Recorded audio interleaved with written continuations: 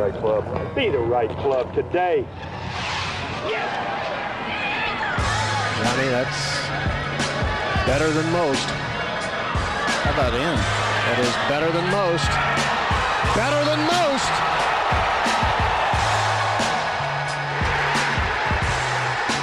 Expect anything different? Ladies and gentlemen, welcome back to the No Laying Up podcast / the DraftKings preview show. Last one for what we call major golf events. We do the long form ones for the major golf events. We, dual post them on our YouTube and our podcast feed. So wherever you're listening or watching this, welcome. Solly here. DJ Pie is here. Hello, Mr. Pie. Hello, guys. Randy, thank you for having me on your show.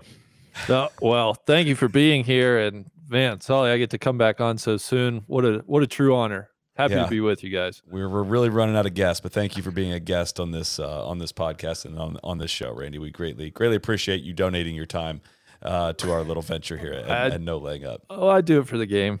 Really quick here, worn by Sam Burns in this week's President's Cup, Quaiders. They provide premium performance with elevated style. Quaiders' best-selling golf shoe is the Moneymaker. In a versatile, athletic style, the Moneymaker is lightweight, spikeless shoe that delivers the tech features you need in a look you'll actually want to wear. I just ordered myself a second pair. I have the gray ones, and I've worn them so much that I've actually worn them out over the last 18 months or so. So Quaider also provides the Ringer, which is a breathable, waterproof, spiked golf shoe. The Ringer gives updated modern features to a versatile, athletic look to elevate your game and your look. And in all of Quaiders shoes, you'll receive all-day comfort with their sweet spot cushioning system. So just imagine layers of cushioning and support working together to deliver responsive fit and lightweight all-day comfort from the first hole to the last. Give your next round the performance and style it deserves. Visit Quaider.com today and try a pair of the Moneymakers, the Ringers, and the other best-selling tour-tested styles from Quaider. Code NLU, 20% off at CUATER.com. That's Quaider.com. Remember, use code NLU at checkout for 20% off. I got a pair of the leather shoes, the white ones, and my wife called them the best-looking shoes I've ever worn anywhere. So how about that? They're not golf shoes, but I just had to throw that part in there. So I love, what I love about the Quaiders, if I may, just a little impromptu add on here. They just go with everything. You don't need that many pairs, just, it's not one of those things you need like 50 different colors. They just they go with everything. They're great. Do not tell my wife I don't need many pairs because there's an 18 rack of shoes in our garage that are mostly Quaiders. So listen, guys, what's got you excited for the President's Cup? I don't think I need to hype you up, Deej. I think you're ready to roll.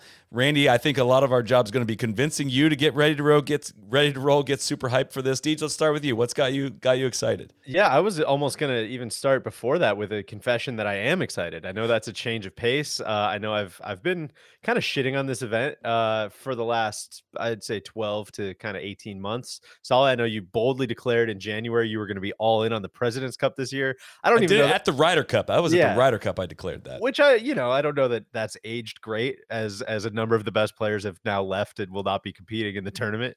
But I will say I'm glad that I did not have the stamina for the 12-month hype up to the President's Cup. But now, starting today, I'm in. I'm excited for it. I haven't thought about it much leading into it, but now I would say, circling back to your question, what am I most excited for? I know it's predictable. I know it's cheesy. I even know I'm stealing Randy's answer, but Max fucking Homa playing for Team USA in a big dick event is just kind of like some storybook stuff, man. I know what that means to him.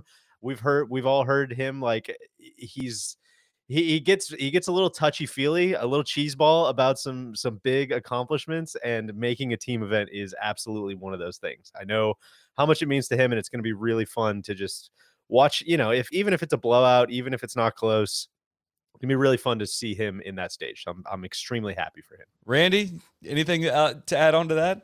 What could I possibly add that DJ hasn't covered? Of course, excited to see Max. I think what excites me, and we're going to hear from him at the end of this podcast, just very curious how the international team competes. A clear underdog. Nobody expects anything from them, and it's almost to the point that they're enough of an underdog that I'm kind of rooting for them. I hope they show some pluck. I hope they come out fighting, and maybe it'll be, come Sunday, maybe it'll be a tight competition or not. But I think that's that's what most excites me, is just to see how much dog they have in them, the international side. Randy's, of course, referring to the Trevor Immelman interview that's on the back half of this episode that we spoke with the international team captain about the process, and I was ready to run through a wall for Captain Trevor. He had some really interesting insights. We won't spoil too much of that. However, well, before we move on, I Trevor's grown on me a ton, and I just wanted to get that in. I didn't really, he's kind of sliding into that Faldo seat in the booth, and I don't know that I really thought, I don't know. I just don't know really what my impression was. I didn't know that there was that much kind of going on with him, and he seems like he's getting very comfortable in his own skin. I really like listening to him talk. He seems like he's willing to kind of put himself out there on some certain topics and say what's truly on his mind. And I don't know. I hope this week is a good kind of coming out party for him. More him like the person rather than kind of like the background character, which is what I feel like he's kind of been as like a sideline reporter. So I just want to thank him for coming on. I really, really appreciated the interview that you did with him. I think people will really like it. I really do feel kind of bad for the hand he's been dealt in this, because it does sound like their process is greatly improved and on the track to making this event a lot more competitive than I think this week will be. I mean, this team just got rocked, absolutely rocked, with so many of their best players leaving. And it's just, I don't think there's an amount of captaining that can overcome that. Happily, we'll eat crow if that ends up not being the case. There'll be a lot of crow we'll have to eat, because over the course of the next half hour or so, I think I'm going to lay out exactly why I feel extremely good about the U.S.'s chances. But you asked what's got me excited. First, I want to check in with the sentiment online, if you will, because I sent out a call for questions.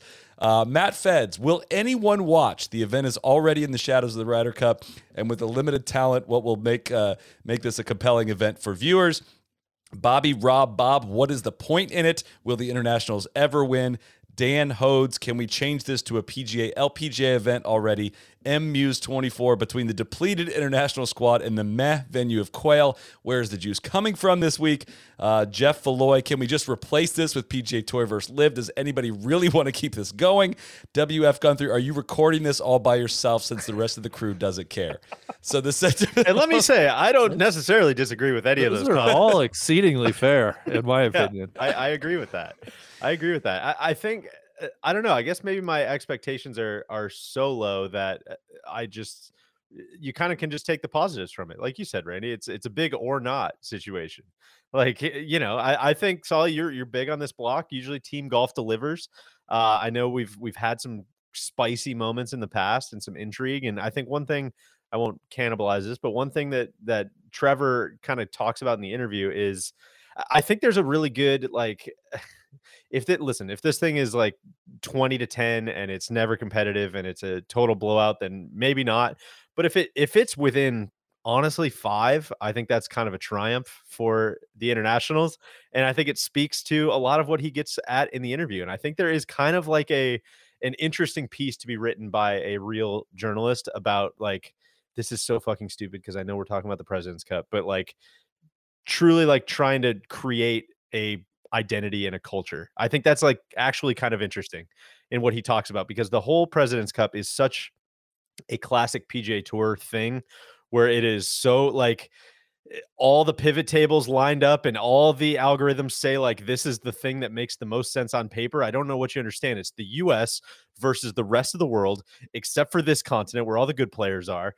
And like, I don't get why that wouldn't make a ton of sense to everybody. And like, no human being would ever resonate with this competition at all. It's such a transparent way to like piggyback off the Ryder Cup and try to make money, and it's kind of slowly trying to work an identity into itself. And I think starting with Ernie Els, as he kind of says in the interview, like they're really trying to make a pretty honest go of it, and I think there's something actually kind of interesting there. I know Tron has been on that block for a long time and we've kind of laughed at it a little bit, but I really do think there's something there. Do I think it's gonna be close? No. Do I think they're kind of putting their best foot forward and really trying to make a go of it? I do. Which is interesting. I said it was interesting. I didn't say it was close. I said it was interesting. Also clarify that like what has got me excited about it is in spite of all of the very valid reasons why this is not a great competition, right? Like what you just said, This is not the PGA Tour D rider in me that is like all cheering this on. It's just straight up team golf is interesting. Stuff always happens in the team events. It's entertaining. A lot of the entertainment that has come from these events over the last decade has not been from close competition. There's been the 2012 Ryder Cup was really close.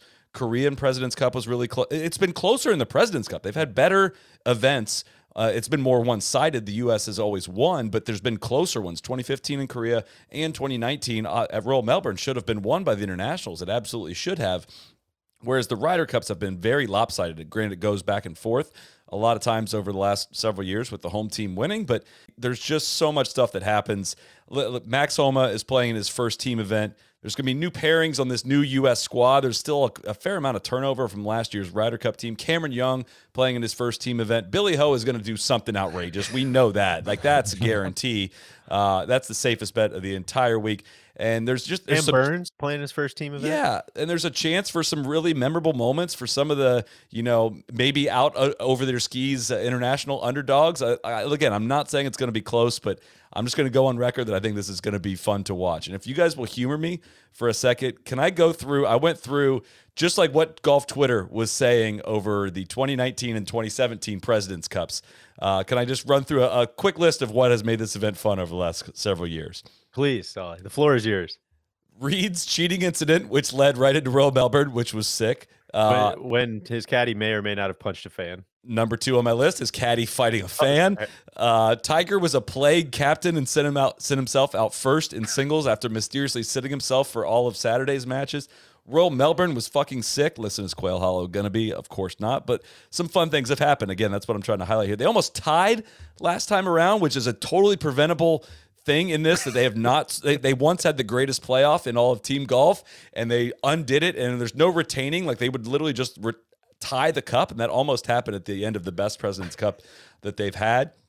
Tiger took his hat off to shake Answer's hand before the putt even dropped in their singles match. It was memed also into one of the great edits of all time to make it show as if he reached for the handshake as soon as he made contact on the putt. A lot of people still think that's the real clip, actually, by the way. You could convince a lot of people that actually happened. It's a deep fake. One of the better deep fakes of it's a really good deep fake of our time. Hao Tong Lee didn't even bring a caddy and wouldn't listen to anything that Ernie had to say. He played a shot out of turn and had to replay the shot. That was sweet. Joaquin Niemann did like this motion to Tiger, like a hurry up motion to Tiger as he was taking a lot of time over a putt. He later would claim on the No Laying Up podcast that he was not mocking Tiger in that way, but I refuse to believe that. Going back to 2017, remember when Kisner and Phil did their dance on 18 after they were up by like 75 points? Lahiri did a finger point at the hole, like a Tiger point, when his team was down 14.5 to 2.5. When they almost lost it on Saturday. JT had an awesome hold bunker shot and went absolutely ape shit. The U.S. team was so hungover on Sunday that they almost blew it. Like, they legitimately had their team celebration on Saturday night because they were up by so much. Siwoo shushed the crowd when they were down 11 points. That was fantastic. And then if I could play a little quick clip for you, this is one of the highlights that I honestly forgot about until just now. Sort of this, it could be over before the singles matches.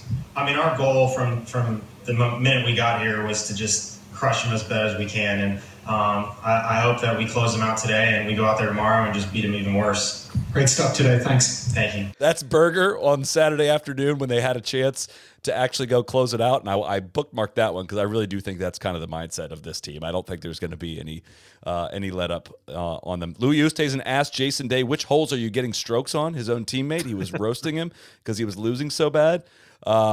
Tiger was there as an assistant, and when Phil won his match on 18, he kind of gave him that arm raise, which was kind of at that time, there was no Phil Tiger kind of relationship. It is, it's actually probably back to the levels that it was to that point, but it's easy to forget that with all the match stuff. But in 2017, that was kind of a big deal. Lahiri and Schwartzel were over par on the front 9 in best ball, and while his ball was in the air on number 10, Lahiri yelled at his ball to go in after shooting over par on the front 9 in best ball. I know that game. And Lahiri also got DQ'd from a hole for hitting a practice bunker shot, which was sweet. That's just in the last 2.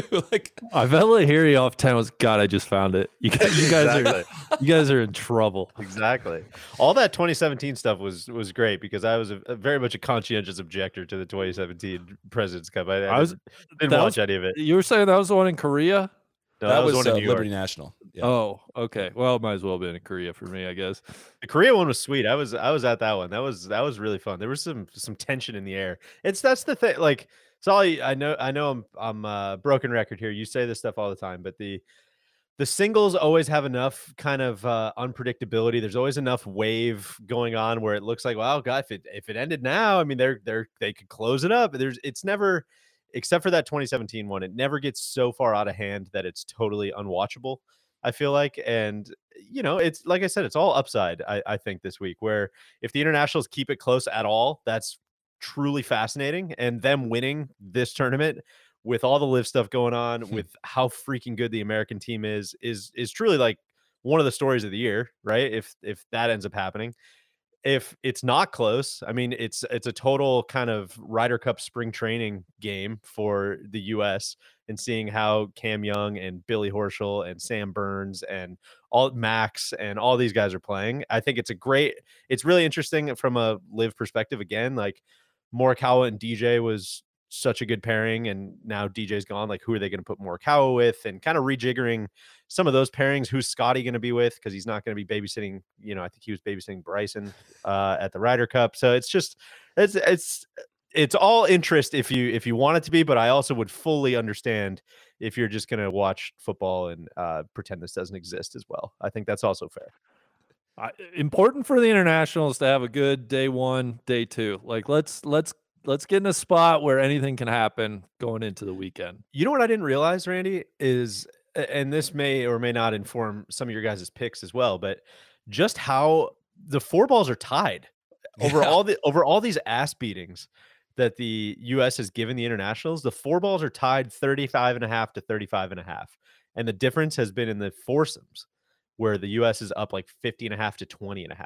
Like that's the entire difference of the President's Cup, because the singles, Justin Ray for that, I assume. Yes. It was, I think, a Justin Ray thing buried in an article as well. But the internationals are up in the singles as well, 43 to 41. So literally the whole thing has hinged on just a massive advantage in the foursomes, which is really interesting, because I think, like, at least as I was kind of galvanizing my Ryder Cup takes over the years, like the foursomes was where the U.S. would just continually get their ass beat.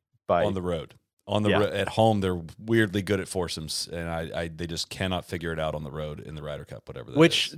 The more I was thinking about it, I guess it makes sense. I'm sure there's all kinds of data about this out there, but I mean, I guess that's where your depth would show through, right? Where you're, there's really no, like, the four balls, you have kind of a safety net, right, with your other partner. And if you're the team that makes a lot more bogeys, it's going to hurt you a lot more, obviously, in the four ball probably than it is in the foursomes. So I would think that's where the depth kind of lifts and separates.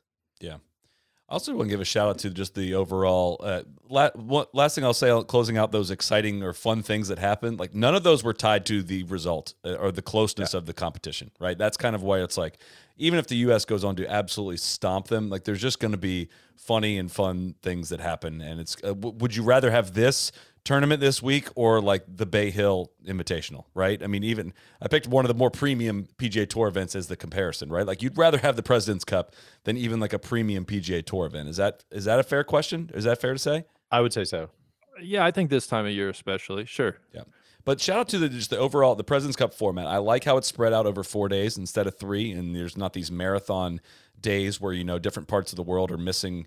Like, basically, if you run it from 7 a.m. to 7 p.m., in some part of the world, you're going to pay a price for that and not be able to watch it under in the right windows. And the European ones are always really hard to watch in the U.S., whereas these are like, hey, let's break this up. We're going to do 5 matches on day 1, a lot of action going on, and then 5 more matches on day 2. Saturday's the big day with 4 of each, and then singles matches on Sunday. I like that cadence a lot better. And of course, we know this. We like how they do the pairings way better in the President's Cup. The trade-off, U.S. puts up a pairing.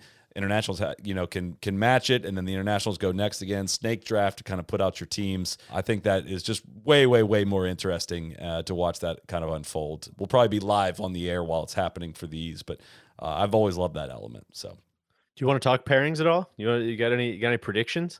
I think it kind of shakes out really predictably on the U.S. side. I would I don't think they're going to do where guys only play with the same guy. Like, the last Ryder Cup, there were a few curveballs in there that I don't think a lot of people were really expecting. JT and I think Cantlay played a 4-ball session together, and I don't think that was really on people's radars. But the early start, I think, tees up really, really well for them to go. JT Spieth, I'm just going to assume that. Cantlay Xander, going to assume that. This is foursomes is the first. Foursomes the first day. Xander and Cantlay, I'm going to assume that one. I think Max and Morikawa seems to match up really well. And then I think they would probably go Cam Young and Finau in the last one. That would be my guess for foursomes. Again, there's probably the stats guys. I've had dinner with one of the stats guys before, and everything I've ever thrown at him, he's like, no, that makes no sense. That also makes no sense. That makes no sense. So I really am extremely unconfident about making any pairings picks ever again after talking to him about how it actually gets done. But that would be my gut based on this. But and then that leaves out Horschel and Kisner. That would be the only two that I don't think will be in the first session. But who knows? Yeah, and having said what you just said, and I'm sure my predictions are not going to make sense either. But I mean, isn't that the whole point of having Horschel and Kisner on the team, is for them to play foursomes and how well they drive the ball and being more consistent and all of those things is where I would, I guess, push back.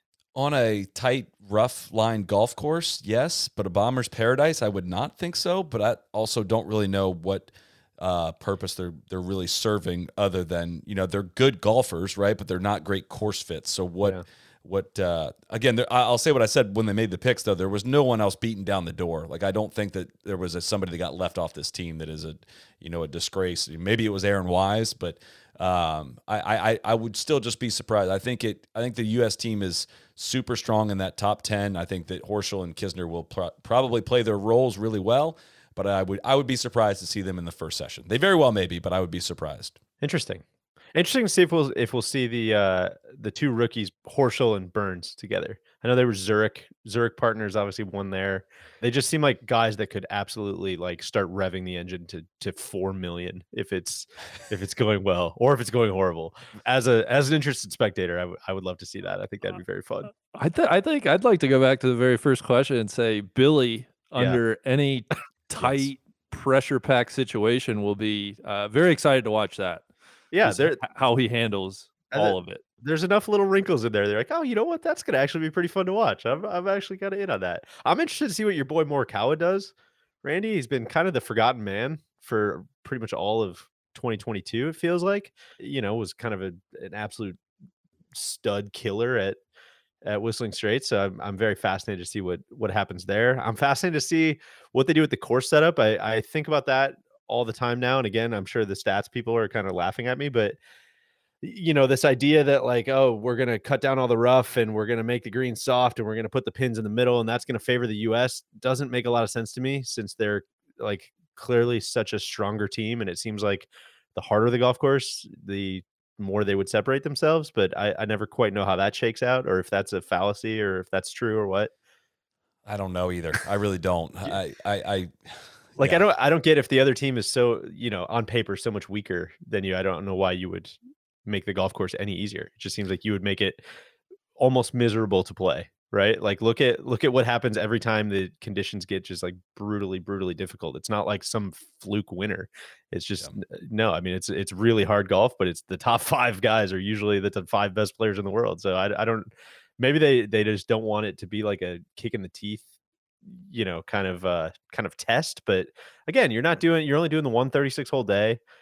I don't know, man. Turn it up to 1 million. Just make it as hard as possible, I would think. But hell yeah. I was gonna say, whoever was in charge of the Solheim setup at Inverness, we need to get Tron Carter involved in the setup of the President's Cup. Here is what we need to do, because I couldn't agree more. The setting it up, mild to try to gain. I get it from a strategic advantage for the team, but I'd love an independent course setup crew to let's put on the best competition possible and let's see skills shine through. Which I guess if we're looking for it to be close, then we probably do want it to be as easy as possible, right? And but then that just kind of turns into a putting contest. And right? I don't know. Here's my theory kind of on this, right? How did Europe used Le Golf National to their advantage in 2018. What they did was made it a contest from like 120 to 150 shots, right? And like where the U.S. has been successful, Hazeltine and Whistling Straits, it's like stretching this thing out and making this a tee to green contest. And it was about hitting the fairway at Le Golf National because the greens were harder, you know, if you're covering water or just kind of the weird angles and how thick that rough actually was. There was an actual huge penalty for missing those fairways.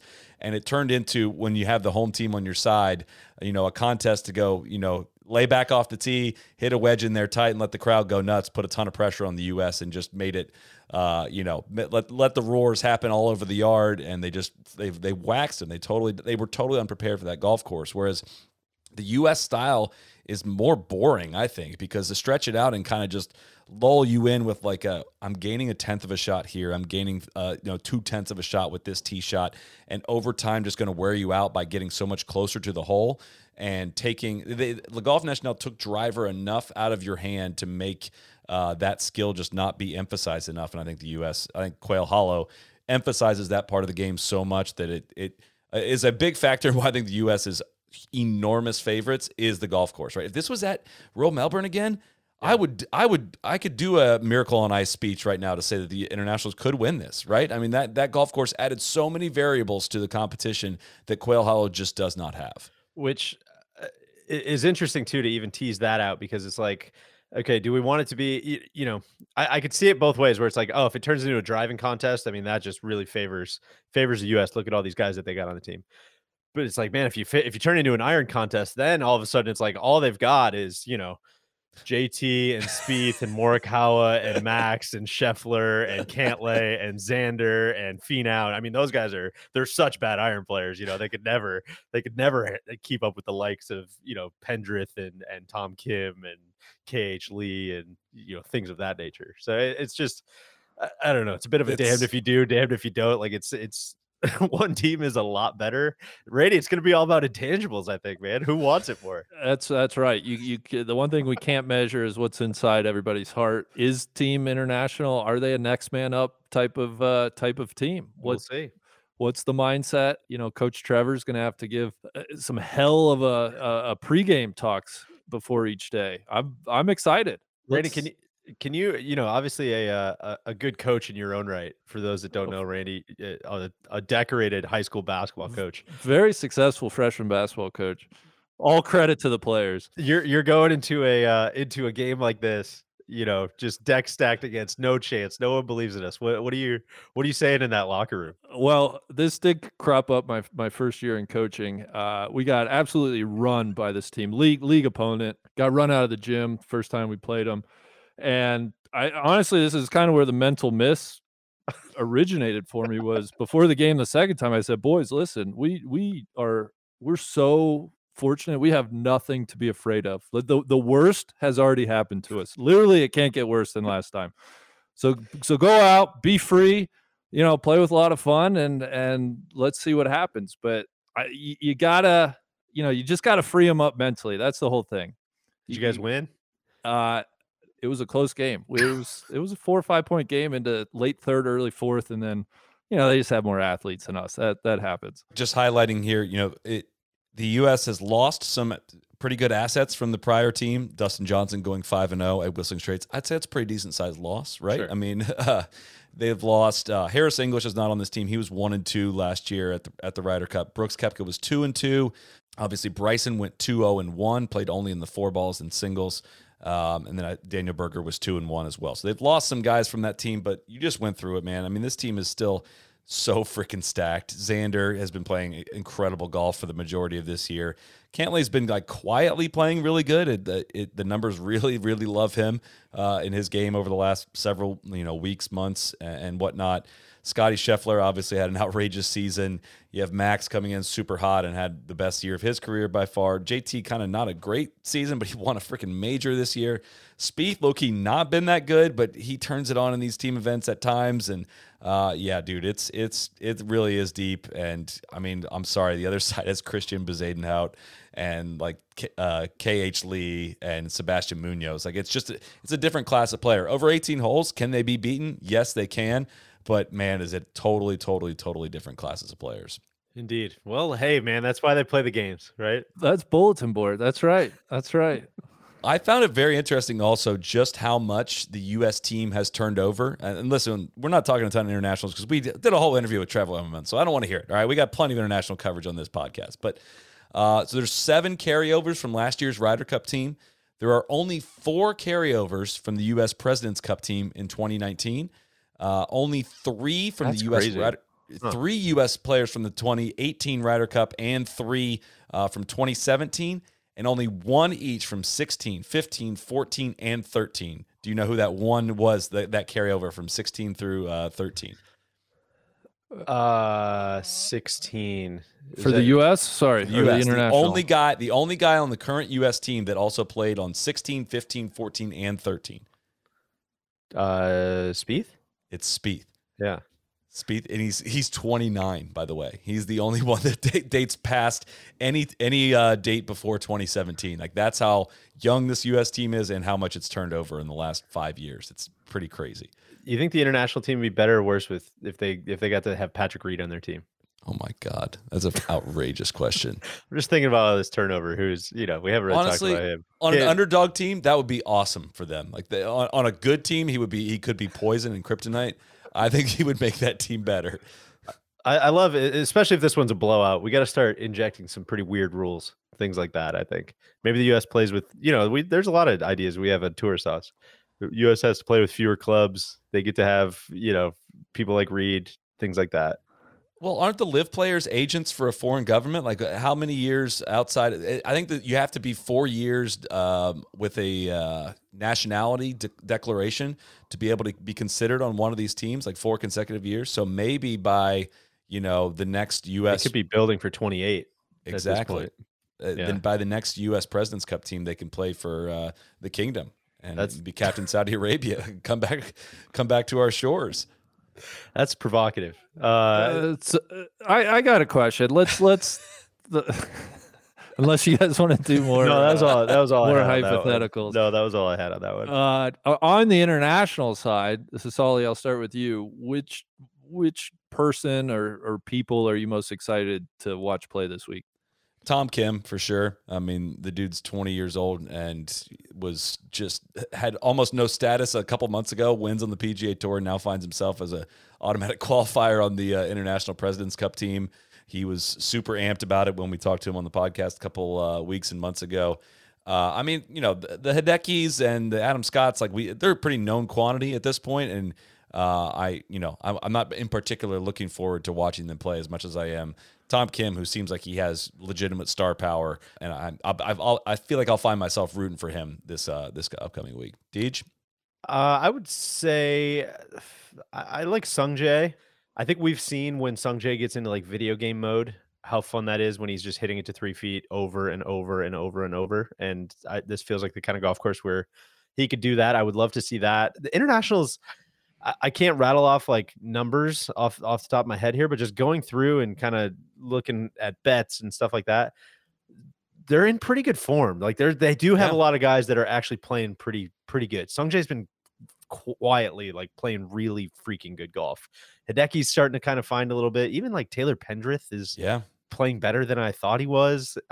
Again, do I think all that's going to add up to some shocking victory? I don't, but I don't think it's going to be as bad as Liberty National either. Corey Connors is another one that's on my list of a guy that I think is just a really freaking good golfer. Seems like he maxes out his talent. He doesn't overdo anything. He just strikes the shit out of the ball, and it's gonna be just a question of whether he can make putts. So I don't know. There's a couple guys. This is kind of it's a little bit one for the sickos. I feel like this week, is I don't think we're growing the game a ton, at least maybe not in America with this tournament. I think we have a lot of golf tournaments over here with these players already. And it's very much, if your football team's getting blown out, go ahead and flip this one on over here. But I do think there's enough for the golf psychos that want to see Taylor Pendrith and Corey Connors and Siwoo Kim and KH Lee is another guy that I'm like, man, that guy low-key kind of sniffs around just a lot of top 30s, and I never really watch him play golf. I always just kind of see him on the leaderboard. So it's just a chance to see a little bit more of a lot of these guys that are kind of in that that, I don't know what you'd even call it, like the B tier or C tier of kind of regular PGA Tour leaderboards. So I don't know, kind of a long answer, but I like them all, man. I'm excited to see them all. You just sprayed the board like TC there. What about you? Well, you guys covered them all. So not Bezadenhout. But yeah, that's not excited for him. No, the two the Canadian duo, Corey Connors, just a good golfer, right? Beautiful golf swing. Would love to see him, trying to punch above his weight and win some matches here. I assume he and Pendrith will probably be paired up. I know Pendrith is Data Golf loves him as a course fit. So I was gonna say can't say I've watched him play, but he fucking nukes the ball based on stats. I'm excited to see that. Yeah. So, hey, maybe they can catch fire. And then I was going to say KH Lee as well. He's the guy. He's the guy who wants to be like really sexy. Is that right? Yes, exactly. Yeah. Well, here's your chance. Here's your chance, big guy. Let's go win some points. It seems like he's a little funny. He seems like he's kind of a dog when he gets into contention. I mean, he's got it done a couple times. It's just show me a little bit more. And then I feel like we kind of left him off, but Cam Davis is playing really good golf. Even going back to like John Deere, T8, 6, T16, T14, T13, T35, his last, whatever that is, 6 starts. I mean, there's just a lot of like dudes are making a lot of cuts, which means, seemingly they're not going to, like you said, 18-hole matches are not quite coin flips. Obviously they're a little tilted toward the better player, but they're not sure things for the better player. And as long as you're not going to show up and like lay an egg, hopefully at least the matches are close to where they can flip a couple and get a little momentum going, and we'll see. I don't know. I'm talking myself into it. I think it's gonna be a fun watch. I gotta watch it either way, so you might as well be excited. Well, should we get to some picks? I think it's time. We'll check in. Listen, I don't need to tell you this first part here, but it's in the script, so I'm going to say it. After 3 years, fans are cheering for the return of the President's Cup, and the DraftKings Sportsbook, an official betting partner of the PGA Tour, is giving you even more cause for celebration. New customers can place any President's Cup bet of at least $5 and get $100 in free bets guaranteed. And if that wasn't enough excitement, they're also giving you a shot to play free for a share of over $1 million in prizes with DraftKings Daily Fantasy Golf Contest. We're going to get to our picks very shortly here, but the win margin bet didn't materialize quite the way I wanted it to, and I thought they'd give me like an alternate line as to basically like a point spread. I didn't get one, but I think I got an interesting play in that regard. DraftKings I did see the internationals were the U.S. was minus 700, which I thought was a spread at first, but that was just the odds. DraftKings is safe, secure, and reliable. Best of all, you can deposit and withdraw your cash whenever you want. So download the DraftKings Sportsbook app now. Use promo code NLU. Place a President's Cup bet of at least $5 and get $100 in free bets guaranteed. Promo code NLU at DraftKings Sportsbook, an official sports betting partner, operator of the PGA Tour. Minimum age and eligibility restrictions apply. See show notes for details. Who wants to go first? Randy, I've been taking all your stuff. You please. Oh, okay. All right. Boys, we gotta put the glasses on for this one. Looking for some value? No, I don't know if this is. I think I may have outthought myself on this one. Hell yeah! But we have 5 plays, and they are all 40 nuggies each. This is being a quote unquote major week. We do have 200 nuggies to work with. So I've made 5 tournament correct score plays, and essentially I'm hoping it hits somewhere in there, a true, what if they shot you in the face situation, which is in play. So with that said, at the low end, we're going to start with Team USA winning 17-13. That's plus 900.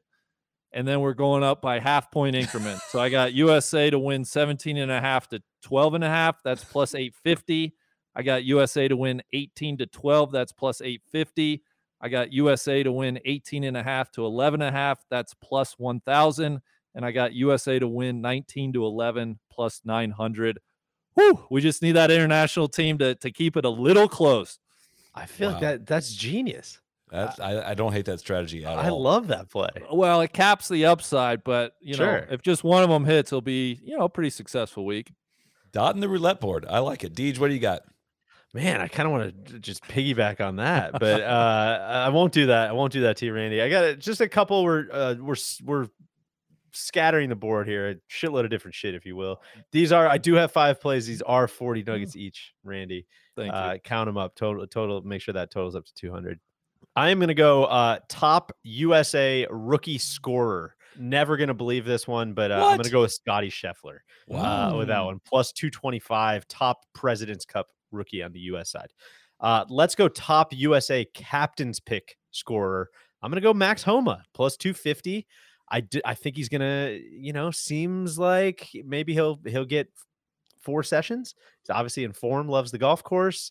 That's kind of the whole thing with like who's going to score the most points, right? Is like who's going to get the most sessions. It's a volume game. It's a true volume game. And so hoping Max is in good form and can play with anybody. Hopefully he gets a look.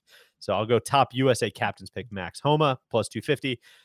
Randy, I'm only going to piggyback you on one correct score here. I'm going to go US 17-13 plus 900 there.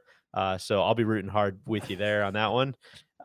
Let's go top international point scorer. Again, not a surprise here. I'm going to go with the favorite, Sung Jae Im, plus 600. I would have to assume he's going to play every match, and he's in great form. So that seems like a pretty good combo there. And then this is the shock. This is the shock of the week. I mentioned up front the 4 balls are tied. I'm going to say the internationals are going to get absolutely boat raced on day 1, and then they're going to fight back big on day 2 in the 4 ball. So I'm going an exact score on day 2. Internationals 4-1 winners on day 2. That's 2,000. Wow. So we'll see. I don't know. Again, I don't love any of them. I would like to apologize for my picks last week. I think all my guys distantly missed the cut. It was awful. That's how you know you're about to get hot, though. Like I think so. Yeah. No, you gotta just keep going, man. Get me that shovel wore out. Let's give me a new one. Let's keep going. Solly, what do you got? The Schuster/Carter brothers are traveling this week. They're going to be at the Roost Club Championship. So it is going to be the 3 of us and Cody as well on our live shows this week. That's why they are not here also on our preview this week. We'll get to their picks here shortly. But I got a little bit of roulette board and 2 like absolutely outrageous picks at the kind of the bottom of my board. But I think the U.S. is going to win by a lot. We've made that obvious. So I'm going to dot the roulette board for the top point scorer. And it's all going to be Americans on that front. Xander, 60 nuggets at plus 700 to be the top point scorer of the event. Justin Thomas, 60 nuggets at plus 900 to be the top point scorer. And Scotty Scheffler, 60 nuggets plus 700 to be the top point scorer. So basically, I'm kind of exposed to Cantlay. If Xander and Cantlay go off and do a bunch of stuff, that's one we're worried about. But I think I feel really good about one of those 3 if the U.S. rolls. One of those 3 being the top point scorer because they're going to get a lot of sessions out of that group. So let me interject. So before I decided on my strategy, there were a couple Cam Young picks that I was really curious about. Solly, did you give any thought to Cam Young? I did. I just don't. I think he maybe won't get as many reps as those dudes. I don't know if he's going to sit. I doubt he goes all 5. That would be my guess on Cam Young. So that was kind of going for guys that have a chance to go all 5 if they get hot. What I hate about picking the top point scorers is about halfway through the first session, it's like incredibly obvious on both teams who the guy is, like for the week. Like you're going to ride that dude until he can't ride anymore. And it's so hard to do even a few days before it. So they should let you place the bets after.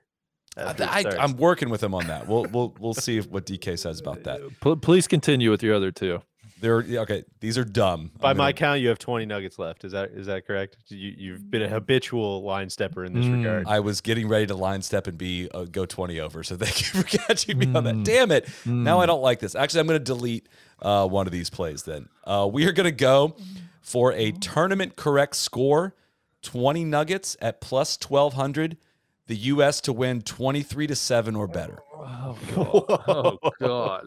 That's so disrespectful. God, that's disrespectful. The only thing that stops me from doing that is that I think the singles record is so close, or actually the internationals are leading the overall singles because it usually ends and then everyone just like mails it in. That's kind of low key what I'm banking on too, DJ. But I think they learned. I legitimately thought of that, but I think they learned from 2017. I can play the Boog clip again if you want to.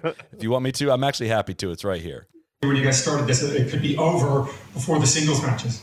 I mean, our goal from the minute we got here was to just crush them as bad as we can. And I hope that we close them out today and we go out there tomorrow and just beat them even worse. Great stuff today. Thanks. Thank you. Great stuff today. Thanks. I was going to try to predict a 4.5 to a half point opening session, but I'm going to chop that off because that would have put me over my budget. So thank you for fact checking me on my numbers there.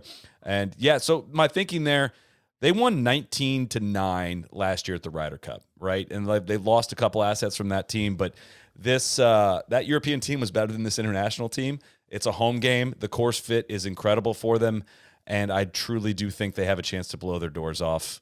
And I couldn't settle on an actual score that there was just too much variance in there. This way, I at least have a lot of variance in that. If they get 26 points, I still win this one. So yeah, I think it's gonna be an ass whooping for the ages. My only counter to that, and it very well probably will be, yes. I'm trying to think of what the best case for the internationals is. I think I like the live chip on the shoulder stuff. I would ride that hard, right? There's a bunch of guys who didn't want the privilege of being here. Go, play in spite of those guys. And also, I got to think a bunch of these US guys are just fucking exhausted. They've played so much golf over the last literally 18 months. I don't know. That's the best case I can come up with. Otherwise, Sally, you're probably right. Look, they're probably not going to get to 23 points, right? It's outrageous. I was going to do whatever the top disrespectful. One. That's a great word to use. Totally disrespectful. Absolutely disrespectful. And we could replay this clip if they lose. We could definitely replay this clip in the Sunday night recap. I think if they get within 5, you might need to be the Rory Shipnuck example of this year. Where's Chris Sullivan? We only lost by 5. If it's tight after Saturday night, we needed you on a plane to Charlotte to be at the face the music. Potentially, to be at the post. Go take a charge for the international team. The post game presser. What would the spread have to be in points for you to take the internationals? Would it have to be 8.5? No, less than that. No, less than that. You would take them to be less than 19-11. I think I might take them US minus 5.5. Okay. Wow. You would take the internationals in that. We can do a side wager on that if you'd like. I would love to. Let's do that. I was going to say 4.5. 20 real nuggets. Why don't we go ahead? I'm in. Let's do that. Why don't we go ahead and back me there? I'll split it with you. All right. We'll go 10 each against his 20. Okay. Guys, I look forward to many live shows with you later this week. We are going to send it around to Tron and Neil for their picks and then turn it over to Trevor Immelman. Thank you for watching and listening. Cheers. All right, greetings. First of all, I just want to congratulate Solly on his bravery and courage supporting the U.S. team during the last few months. Just, massive underdog there, and him telling us that I can only assume that he's telling everybody on this episode that that they're a disgrace if they don't hit 20 points, and this is the surest thing since I don't know if there's ever been a surer thing in his opinion. So anyway, travel day today, Delta, kind of in a bad mood. Seattle was just, people out in the Pacific Northwest need to get your shit together. Bad security debacle this morning out there. Lounges are full. It took 90 minutes clear pre-check, and still taking over an hour to get through security out there. It's bad. Can't have that at Delta Hub. So anyway, we were on 757s too. Not good. Anyway, back in Jax, as you can see, infrastructure around me on the bridge. Excited for the main event this week, which in my opinion is the Kazoo Open de France. We've got 3 plays from that one. Andy Sullivan, I believe 40-1, and then we've got Thomas Peters, who I think is re-elevating his game to be one of the elite players. He's going to make a run at the Ryder Cup next year. And then what was the third play? P. We had P. Patrick Reed, P and J. They've been kind of darting back and forth across the Atlantic Ocean the last 4 weeks. He's got to be exhausted, but highly, highly motivated to get some world ranking points. Should be a good course for him. I know he struggled last time when they had the Ryder Cup there at Lake Golf Nacional. But yeah, I think this is just, the main event this week. The President's Cup's only important because the PGA Tour tells us that it's important and sells a bunch of sponsorships against it. So on the President's Cup front, 3 guys I think are going to play really well. I had to chop one of them out of my picks, but Justin Thomas, I think he's going to be the leading points getter overall. And then KH Lee, I think he's going to be the top points getter of the captain's picks on both sides. And then I think Sungjae is going to play really, really well. He's a workhorse, but I think people are sleeping on KH Lee. KH Lee's a stud. I think people are sleeping on this international team too. I think, as you'll hear from Trevor here later in this episode, our captain's got us dialed. We've got some good groups. Things didn't obviously go as planned as far as the selections and the live stuff, but we're gonna make the best of it, and that's why we play the games, right? I think people forget that the international team was up big after day one in Melbourne. So I think there's a chance, there's a glimmer, maybe kind of a miracle on ice thing. Again, this is why we play the games. We don't, data golf doesn't dictate who the winner is. The players dictate who the winner is. I wish someone would get that through Sally's head. But it's Quail Hollow, shitty venue. Not pleased that they're having it there. But it is what it is. We can only control what we can control. And speaking of what we can control, not displeased with our plays last week. I think the Vision Fund, new season, but Vision Fund still up, well over 4,000 nuggies. I think Zach played really well last week. I thought that was an inspired play. Still knocking a little bit of rust off. So the top 5 did not hit, even though we were close. And then Sahith played well. Rory played well in Rome. I kind of let that one get away from him. Shout out to my guy Big Bob McIntyre though. And and then the other 2 plays, I think Sa and Hardy both, kind of spit the bit a little bit. So big week next week with the Sanderson. This is just kind of a get me over week here with the President's Cup. This is also my 3rd take on the plays here. The first 2 got, we had some audio issues in the Atlanta airport, and then we did it vertically instead of horizontally. And we can't have that. So, anyway, right? No, you can't. So, anyway, enjoy the President's Cup, but more importantly, enjoy the Kazoo Open de France from Lake Golf Nacional. TC out. Ladies and gentlemen, good evening.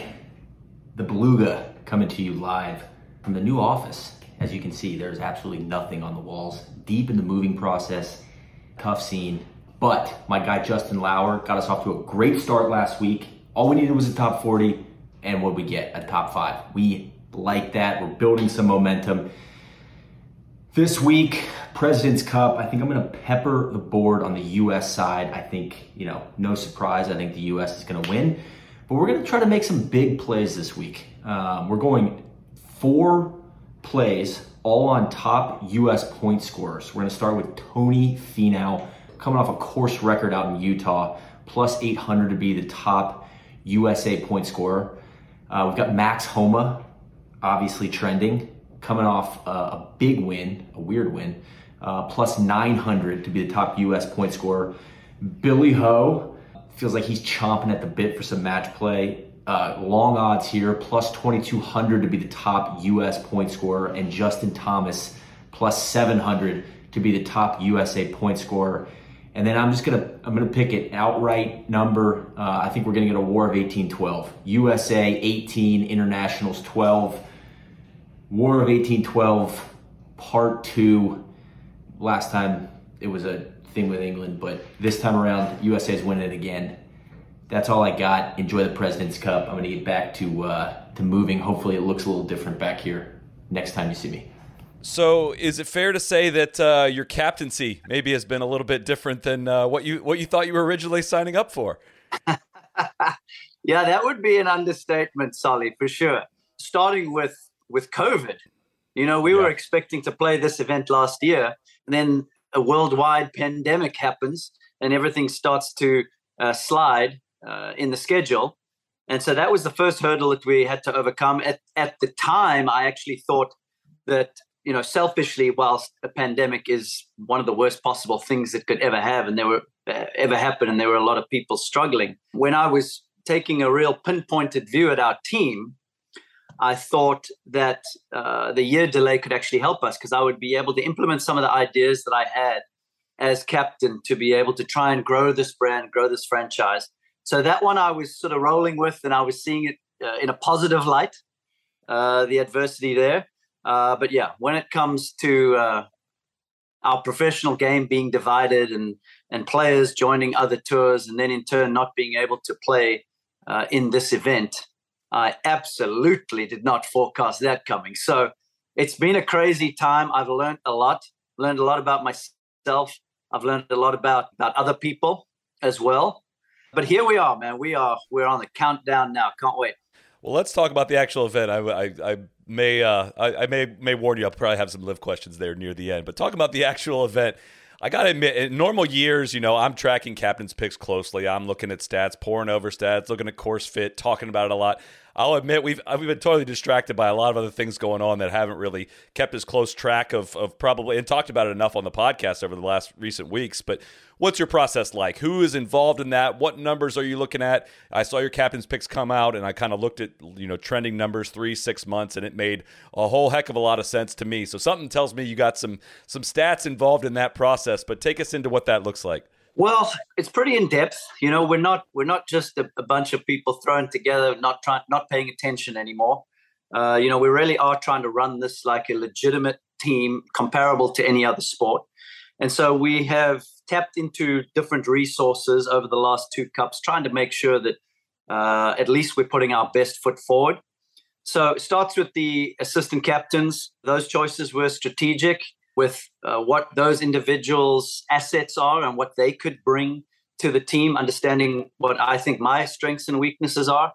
And then you lean on those people, lean on our data team to try and understand exactly where every player is at and how that marriage could work, not just with another teammate, whether it be in foursomes or four ball, but how does each individual's game gel with the canvas of Quail Hollow that we're going to be presented with. So the process is long and it's in depth. And, I kept trying to challenge our group over and over. So we would get to a place to where I thought we were 99% of the way there. And then I would say, okay, let's start again. How about if we did this? Just trying to make sure that we were convicted in our decisions and committed to them, and also make sure that we're not missing anything. So it's been a lot of fun. We had to have a few things up our sleeves, so to speak, with the possibility of guys not being eligible right down to the wire at the end of our qualification period. So that was a pain in the butt, but we handled it in the best way possible. I think now we're excited because we're here. We have 12 players that wanted to be here. We have 12 players that were loyal to our team, and they're hungry. They're ready to go. This is going to be an incredible opportunity for 12 guys that grew up outside of the US and Europe that love this event. They're going to be able to measure themselves against maybe the best American team ever. It's all right in front of them here. You mentioned something in there that caught my attention was, you said something along the lines of, it's not like we're not paying attention anymore. Was there a time period when, on the international side where you felt like proper attention or the proper process maybe was not followed? Well, no disrespect to any of the people that came before Ernie and I, but I would say that a lot of the decision-making process was happening right at the end, a week or two before the event, during the event.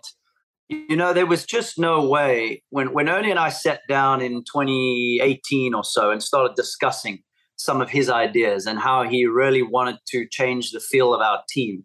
There was no way that we could continue to do what we were doing and even hope for any success. So we had to completely change the way we were running the team and the decisions we were making and what resources we were tapping into. And we did that. And when you add that to the fact that, finally he gave us this identity with the shield and the team colors and the flag. In the past, particularly the 2 President's Cups that I played in, we were just a bunch of players brought in from all over.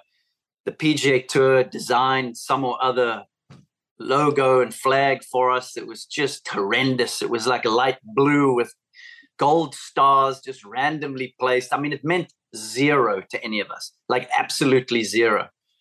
So we were playing for our country rather than playing for the team and ourselves collectively as a team. And so finally, when he brought in the shield and we had something that we could, sure, we're from other countries, but we're coming together now to play for the shield and to play for the international team.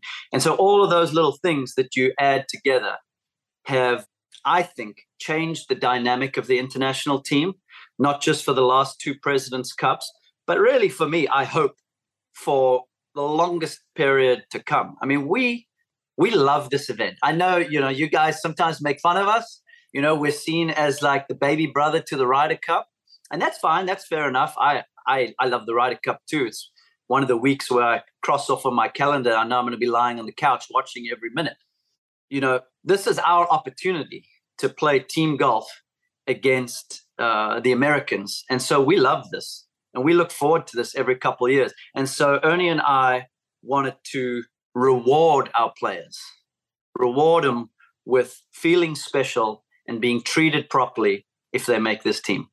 That's super interesting. I think any ribbing or teasing we may do of you guys is with the understanding that you're maybe not, in the past set up the best to succeed, right? For a lot of the reasons you mentioned. I think, especially on, American home events, the course setup does not necessarily favor the Europeans.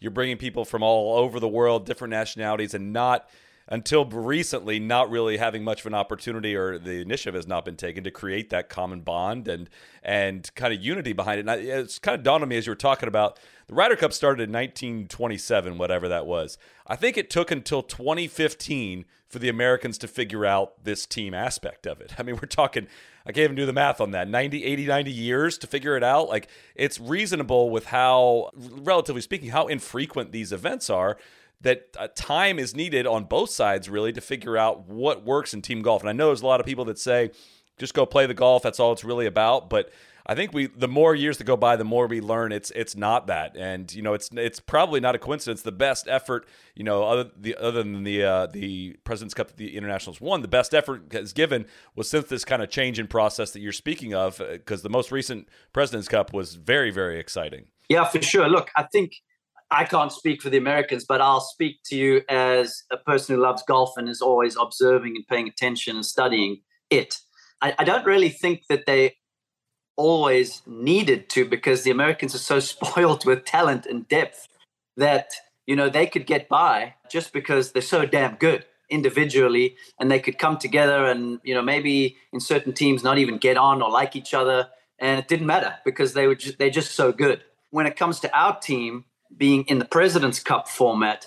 And, this is where Nick Price made a huge step in the right direction when we got rid of some of the matches that were being played. It allowed us to then be a bit more strategic with who we're putting out on the field, not all 12 at all times, like when I played the President's Cup. But also Ernie was the perfect captain at the perfect time that had enough, how's the best way to say this? Enough backbone, enough power, and enough respect from people in the golfing world to where he really did put his foot down with the PGA Tour and say, look, this is how it's going to be. We're going to take ownership of our own team, and we're going to run our own team and make our own decisions and do the things that we know we need and that we know we like to allow ourselves the best opportunity to compete. I mean, you just have to think about the hurdles that we're having to overcome from a standpoint of blending all of these cultures and language barriers. It really is quite something. You consider for a second just the process that my wife and I have gone through over the last year or so, making sure that everybody's going to be eating the food that they would like to eat. You know, when I'm trying to look after South Koreans or Canadians or Australians or Hideki Matsuyama from Japan or guys from South America, there's a lot of differences there when it comes to food. It's very, very different to what Davis Love is going through, I promise you. And so we wanted to be able to take full control of all of that because we believe that we now have an understanding of what each player needs and wants and how we're going to be able to try and get the best out of them. That's why I say Ernie was the perfect captain at the perfect time to set us on a course. Really, I've just been trying to build off of that foundation and run with it and then set it up for future captains from here. That seems to be a huge factor, and the Europeans have done so well with that in the Ryder Cup. Americans are finally doing it now. Is the continuity seems to be a huge thing, right? It seemed to be, at least from what I'm familiar with on the U.S. Ryder Cup side, be a new regime every 2 years and very little information transferred over, and it feels like you're very confident in the direction of the team past this event as far as the plan for how the team plans to compete into the future. Yeah, sure. Look, I have dedicated almost 3 years of my life. It's crazy. To this week. My wife has as well. And we have put an incredible amount of work. It's been a lot of fun, but we've had a lot of challenges, particularly with, you just look at, our team and the makeup of the team. I'm sure a year ago, you and I, if we were having this discussion, may have been a few other names being represented on our team. But we found a way to get to this point. And I'm loving where we're at right now. Just a great group of guys that really have gelled together in the last few weeks and maybe used this adversity as a rallying cry and something to gel around. But yeah, using the European team and the way really they have run their team since the mid to late 80s in the Ryder Cup is absolutely the blueprint for us. I've spent a ton of time with Paul McGinley and Thomas Bjorn, people that are involved in the European team culture and aspect, to try and learn as much as we can, understand exactly what works for them and why it works. And then we've tried to implement some of that. So they for sure are a blueprint for us. And we sure would love to follow in their footsteps, because for this, look, we all realize that for this event to really, really grow in stature and take hold, we're going to have to start winning this thing every now and then. Yeah. Just can't continue to be a beatdown. We felt like we came so close, really in Korea, but then particularly in Australia. And we coughed up that lead on the Sunday, which is unfortunate, and it broke our hearts. Yeah, it's up to us now to really bring our part and start being consistently competitive. Paul McGinley, that conversation with him was the one that made everything click for me as a fan in terms of how this stuff actually leads to better play on the golf course, right? I was a big, it's about the talent, blah, blah, blah. But I guess kind of a question I had for you was, what kind of examples can you give of how, team golf is not necessarily kumbaya around the campfire, let's sing songs, but it's about putting your players in the best position to succeed, to play their best golf. What have you learned about that through your own experiences, and how you plan to implement that or have implemented that with your team? Yeah, well, it starts with having an in-depth understanding of each individual. K.H. Lee has to do things a certain way in order for him to fulfill his potential, and Adam Scott and Hideki Matsuyama and Tom Kim, and we go down the list.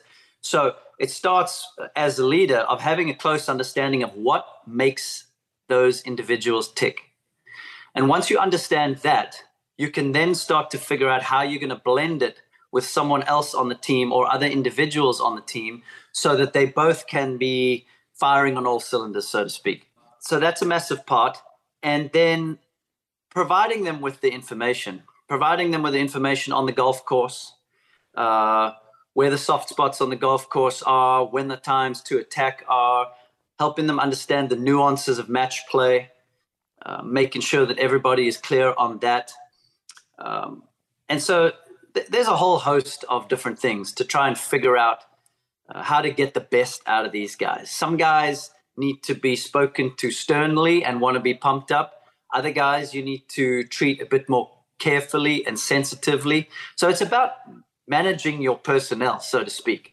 And that's something that we absolutely learned from the European team and have started to implement. and the caddies as well. Caddies are a huge part. They spend so much time with these players. They have the ear of the players. And if the caddies are happy and being looked after well and being given all the correct information, that is a huge, huge part of the team in the week as well. You mentioned you may have some things up your sleeve here, and I'm coming at this from an angle. I know you're not going to give everything away here, but coming at this from an angle of can't avoid it. You guys are underdogs, big underdogs in this event. Not a lot of people expecting the international team to win this. So does that contribute to a strategy to say, you know, the way the President's Cup matches turn out, you know, a team puts up a pairing, the other team can respond with that. We saw this happen at the Ryder Cup last year where John Rahm, the top player on the European team, happened to be paired up against, it's funny to laugh at now, the 12th player on the U.S. team, which was Scottie Scheffler. And that was a great matchup for the U.S. If you're going to take their top player, you want to have him on your 12th guy or whatever that would be. Is there any strategy to something like that to say like, hey, you guys, I'm going to send you guys out to be extreme underdogs, go fight for your life, and no one's expecting you to win, but that's the best chance we have to flip this session. Is that kind of the idea of maybe some things you may have up your sleeve? Yeah, you're pretty close there. I would be a bad captain if I'm not trying to figure all of this stuff out. You know, we can see the underdogs. What the collective world ranking of the Americans is, what, about 12, and ours is about 47 or 48. So you look at it on paper, and it's an extremely tall order. But it is what it is. Here we go. We're going to go and play now. How can I find little edges? And it's really the only way that we're going to have some kind of opportunity. We need to find little edges. We then need to play at our full capacity and full potential. And then we got to hope that we can catch the American team off guard, at least for a little while. We did for a little while, for 3 days down in Australia. And then we stumbled at the final hurdle. And it's going to be interesting to see just how this week plays out. And one of the reasons why I love the President's Cup and where I think it's actually a little better than the Ryder Cup is in that selection process. Because in the Ryder Cup, the captain just, I guess, has some kind of strategy. He puts his names all in at the same time and the order at which they're playing. The American team does the same and they just get matched up. But in the President's Cup, it's a lot of fun and there's a lot of strategy to be had because Davis Love will make a pick and he'll put two players out. Okay, I think none of us will be caught off guard if Cantlay and Schauffele play together or if Thomas and Spieth play together. So let's say he puts those out there. I now have an opportunity to counter and say, okay, this is how I think his teams match up. What is the best thing for us to do to put against them? And he has that same opportunity. And I think that's a pretty cool wrinkle or nuance in the President's Cup that makes it exciting and it makes it fun for people like you or pundits on TV to be able to analyze that afterwards and have something to talk about to try and figure out why we did what we did. It makes the pairings part of the show worth watching. You know, You want to tune in and watch it live. I love that. I think you get to see that kind of, I don't want to say panic decision making, but you see the mechanisms working live in person. I remember Tiger passing notes to Freddie and things like that, and I just think that I totally agree with you. I think that's a great thing. How involved are your players in the selection of the 6 captains picks? Is it, seeing as how the U.S. has worked in recent years, it seems like they're quite involved with, who recommendations to who those players want in the team room. What's that been like for you? And with 6 captains picks, obviously there's going to be some matchups, I would think, where the some automatic qualifiers are going to play with captains picks. Is that kind of part of the process you went through to fill out your team? Yeah, I involved a couple of our senior players, Hideki Matsuyama and Adam Scott in particular, for obvious reasons. I mean, they've been great players for a long time. They've played in many President's Cups. This is going to be Adam's 10th, which is like mind-blowing when you think about it, to have that kind of longevity. Yeah, those were 2 guys that I really leaned on. A number of the other players, we've got 8 rookies this time. We had 7 last time. I thought it was a lot. And we got 8 this time. So I absolutely had conversations with different players. Corey Connors would be another one. I've been extremely, extremely impressed with him over the course of this process, let's call it the last year or so, just spending time with him, hearing his thoughts, understanding his thought process. The guy's golf IQ is off the charts, extremely smart and clear thinking. And so he was another one that I leaned into a little bit to get his opinion on.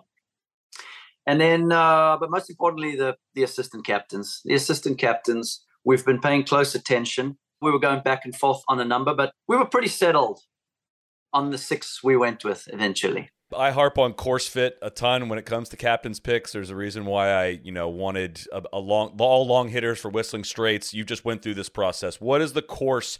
How much does the course dictate who you are picking to fill out your team? And for a course like Quail Hollow, what are the characteristics that you're looking to match up with? Driving is important there. We've seen from the players that have played well there over the years, Matsuyama, Justin Thomas, McIlroy, all great long drivers, especially now as the course is actually, it's changed quite a lot in the last 5 years. Every time I go there, it feels like it's a bit more open and there's a bit more room off of the tee. So it really does open up guys who have some distance to really just let it rip. I don't anticipate any rough at all, maybe between an inch and 2 inches. The Americans very clearly think that is in their best interest to have no rough out there. They think they are longer drivers. So that's how that's going to play out. You can have some freedom off of the tee. That's where a guy like Pendrith really played into the fold for us when you bear in mind his current form. But second shots as well, you need to be precise there because the greens are quite undulating. I'm hoping that they're extremely firm and fast. I'm hoping there's going to be not much rain leading up to it. When we had our team trip down there a little while ago, the course was quite soft. So I'm hoping that it gets much firmer. I think you and I both agree on the fact that the firmer the courses are, the better the viewing experience, the better it is for the players to play it. But if it does get firm, keeping the ball on these little shelves becomes much more difficult. And then with firmness comes fast greens. And I anticipate these greens are going to be right around that 13 mark. So I believe the course challenges every aspect of your game. Probably less pressure off the tee, but if you can bomb it out there, you can get some kind of advantage. And then the routing change, I think, is going to set up for a really exciting 5 or 6 holes in the middle of the match. I think the course is going to be great from a match play standpoint. And when you start to then bring in the ancillary stuff like the build out and the sky boxes and the hospitality, more than 600,000 square feet of air conditioned hospitality. Oh my God. Like, wrap your mind around that. It is going to be a party, man. It's going to be a party. It's going to be an incredible atmosphere. We know Charlotte is a huge sporting city as it is. College sports, NASCAR, NFL, NBA, all those different things. It's going to be quite something. It is. It's going to be great to be a part of it. I love team golf, man. I hope it's fast, and I think fast and firm is going to lead to better competition, closer competition, and just it makes it a lot less of a a dart contest. I think is going to favor things. What was the maybe the hardest phone call or hardest pick you had to make? If you had to have a 13th guy that was maybe last man off the team, that was the hardest one to kind of come to grips with, who would that be? Shucks, there were a number, Sully. There were a number. I tell you why, because we've created this squad of 25 over the last couple of years, and we really got close. We really all got tight, and we were coming together for this one goal to try and win for the first time on American soil. Then we had the changes to the squad right down to the wire, which challenged us a little bit. And so to have to make calls to players that you really have gotten close to and that you've seen their buy-in and their excitement at the possibility of making this team, to give certain guys a call and tell them they were not on is brutal. It's so brutal. A few that I'll throw out to you. Mac Hughes lives in Charlotte. This guy is so all in on this team. He's asked me to get him tickets so that he can come and watch, so that he can come and hang out with the team. That makes my heart so warm. That's what we're trying to create at this team, is guys that are ready to go. Adam Hadwin was another one. He has the experience of playing in 2 President's Cups. He was right in the mix toward the end.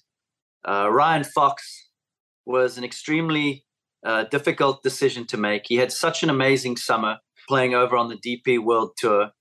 Unfortunately for him, he played so much golf, I think.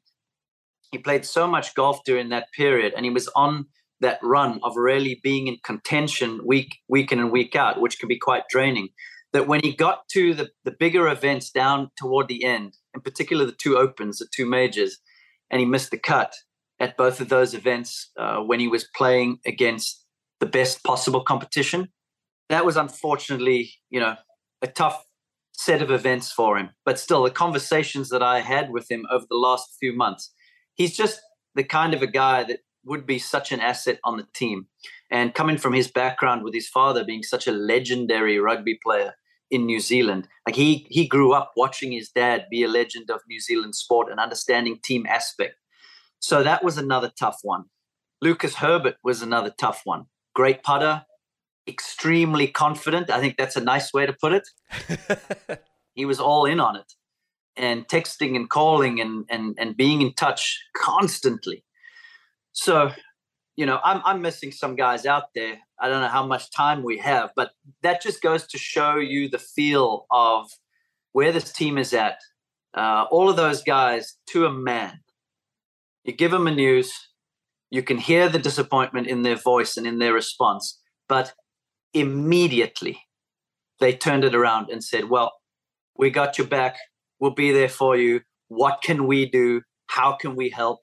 And that to me shows that our team does have a bright future. And I really do look forward to future President's Cups and seeing these guys now fight even harder to make sure that they automatically qualify next time. Yeah, I was going to say it's a good thing you had that infrastructure in place, because unfortunately you did have to go, decently far down that list to fill out a roster. So a couple questions I have on that front as we go to wrap up here. But is there anyone that maybe, in the course of this process, we could name the names? I'm sure everyone knows the names of the people that have left that would have obviously been on this international team. What was your communication like with these guys over time? Were any untruths said to you? Was any indication given to you like, hey, I'll be a part of this team and now they're not? Or have you known maybe for some time that some of these guys would not be sticking around to be a part of this? Have you seen that change month to month as the year has gone along and Liv has accumulated more and more players? What has that part of the process been like? It's been challenging for sure. I will say that all the players were extremely open and honest with me, and I appreciate that. Am I gutted and disappointed that they weren't available to make the team? 100%. There's no doubt about it. But I thoroughly respect the fact that they were open and honest with me and that they trusted me with that information as they were going through the process. I gave them my word that I would not do anything or say anything to give their position away. What that did is it allowed me to plan for the consequences and at least have some kind of structure and game plan moving forward. And then that's where we ended up being. So it was tough. It was tough for me at times not to say something. It was tough for me at times to listen to everybody out there talking about who's going, when in certain cases I knew there was zero chance of them going. And also then not mention names who could possibly go that I knew were going. And so it was a very interesting time for me to manage that and manage my emotions. To be able to still lead this team the way they deserve to be led. And, right after the Tour Championship, that Monday after was a giant relief for me, to where I finally knew the 12 that were going to be there. I could love on them. I could talk about them. We could post about them on our social media and really just turn the page and move forward, trying to build toward what is going to be an amazing week with a huge mountain to climb. And I know this is not your job or your focus this week, but if you were to guess, do you think there's anyone on your team that maybe sees the President's Cup as or a reason to have stuck around with the tour for as long as they have, and maybe their decisions change after the President's Cup? Or I don't know if you can disclose anything on that, but do you get any sense? I kind of thought, with the last batch of guys that were going to go, I thought the President's Cup was going to hold them, really, and it didn't. These 3 events kind of got them, and I'm curious if you think that the President's Cup has been able to hold anyone put. I would say that the the other tour was kind of crafty in the way they worked things toward the end of that process to pull guys away. As of right now, I'm not concerned with where we're at. I think the tour is doing a great job of being agile and nimble when you consider the structure that we as the tour have to work within, moving through the process of making changes. But the tour really has showed its ability to be on its toes and make some adjustments. And I'm extremely excited and looking forward to how things progress from here on out. I think the structure is starting to be put in place to where the tour is going to grow from strength to strength. So that's my focus. After this President's Cup, I don't really have too many concerns about any of the players on our team. You'd have to ask Davis how he feels about his lineup. But as a guy who grew up in Cape Town, South Africa, and watched my first PGA Tour event at the age of 5 and fell in love with it and realized at an early age that is exactly what I wanted to do and be a part of. All of my dreams around this game were about winning on the PGA Tour and winning major championships. And so I've been a PGA Tour guy for my whole life and will continue to be. And will do everything I can to support our membership moving forward and making sure that the PGA Tour is the strongest tour out there. Well, I greatly appreciate your time in a busy time period in your life, and especially these couple of weeks. But I greatly look forward to watching. It's been an awesome insight into your guys' process, and gives an extra layer of excitement into watching next week. I'm excited to see how it all plays out. So yes, Solly, great to join you, man, and congratulations on all your guys' success. You guys are crushing it. It's good to see. Thank you. I'm always so conflicted with the President's Cup because I want it to be as competitive as possible, but it's really hard to root for the U.S. team to lose, right? But I know for the health of the event, like the Internationals winning one would be a great thing for it. So it's a weird feeling I get watching it, but excited for it. Thanks for helping us preview the event, and best of luck this week. Thanks so much. Have a good one. Be the right club. Be the right club today. Johnny, that's better than most. How about in? That is better than most. Better than most.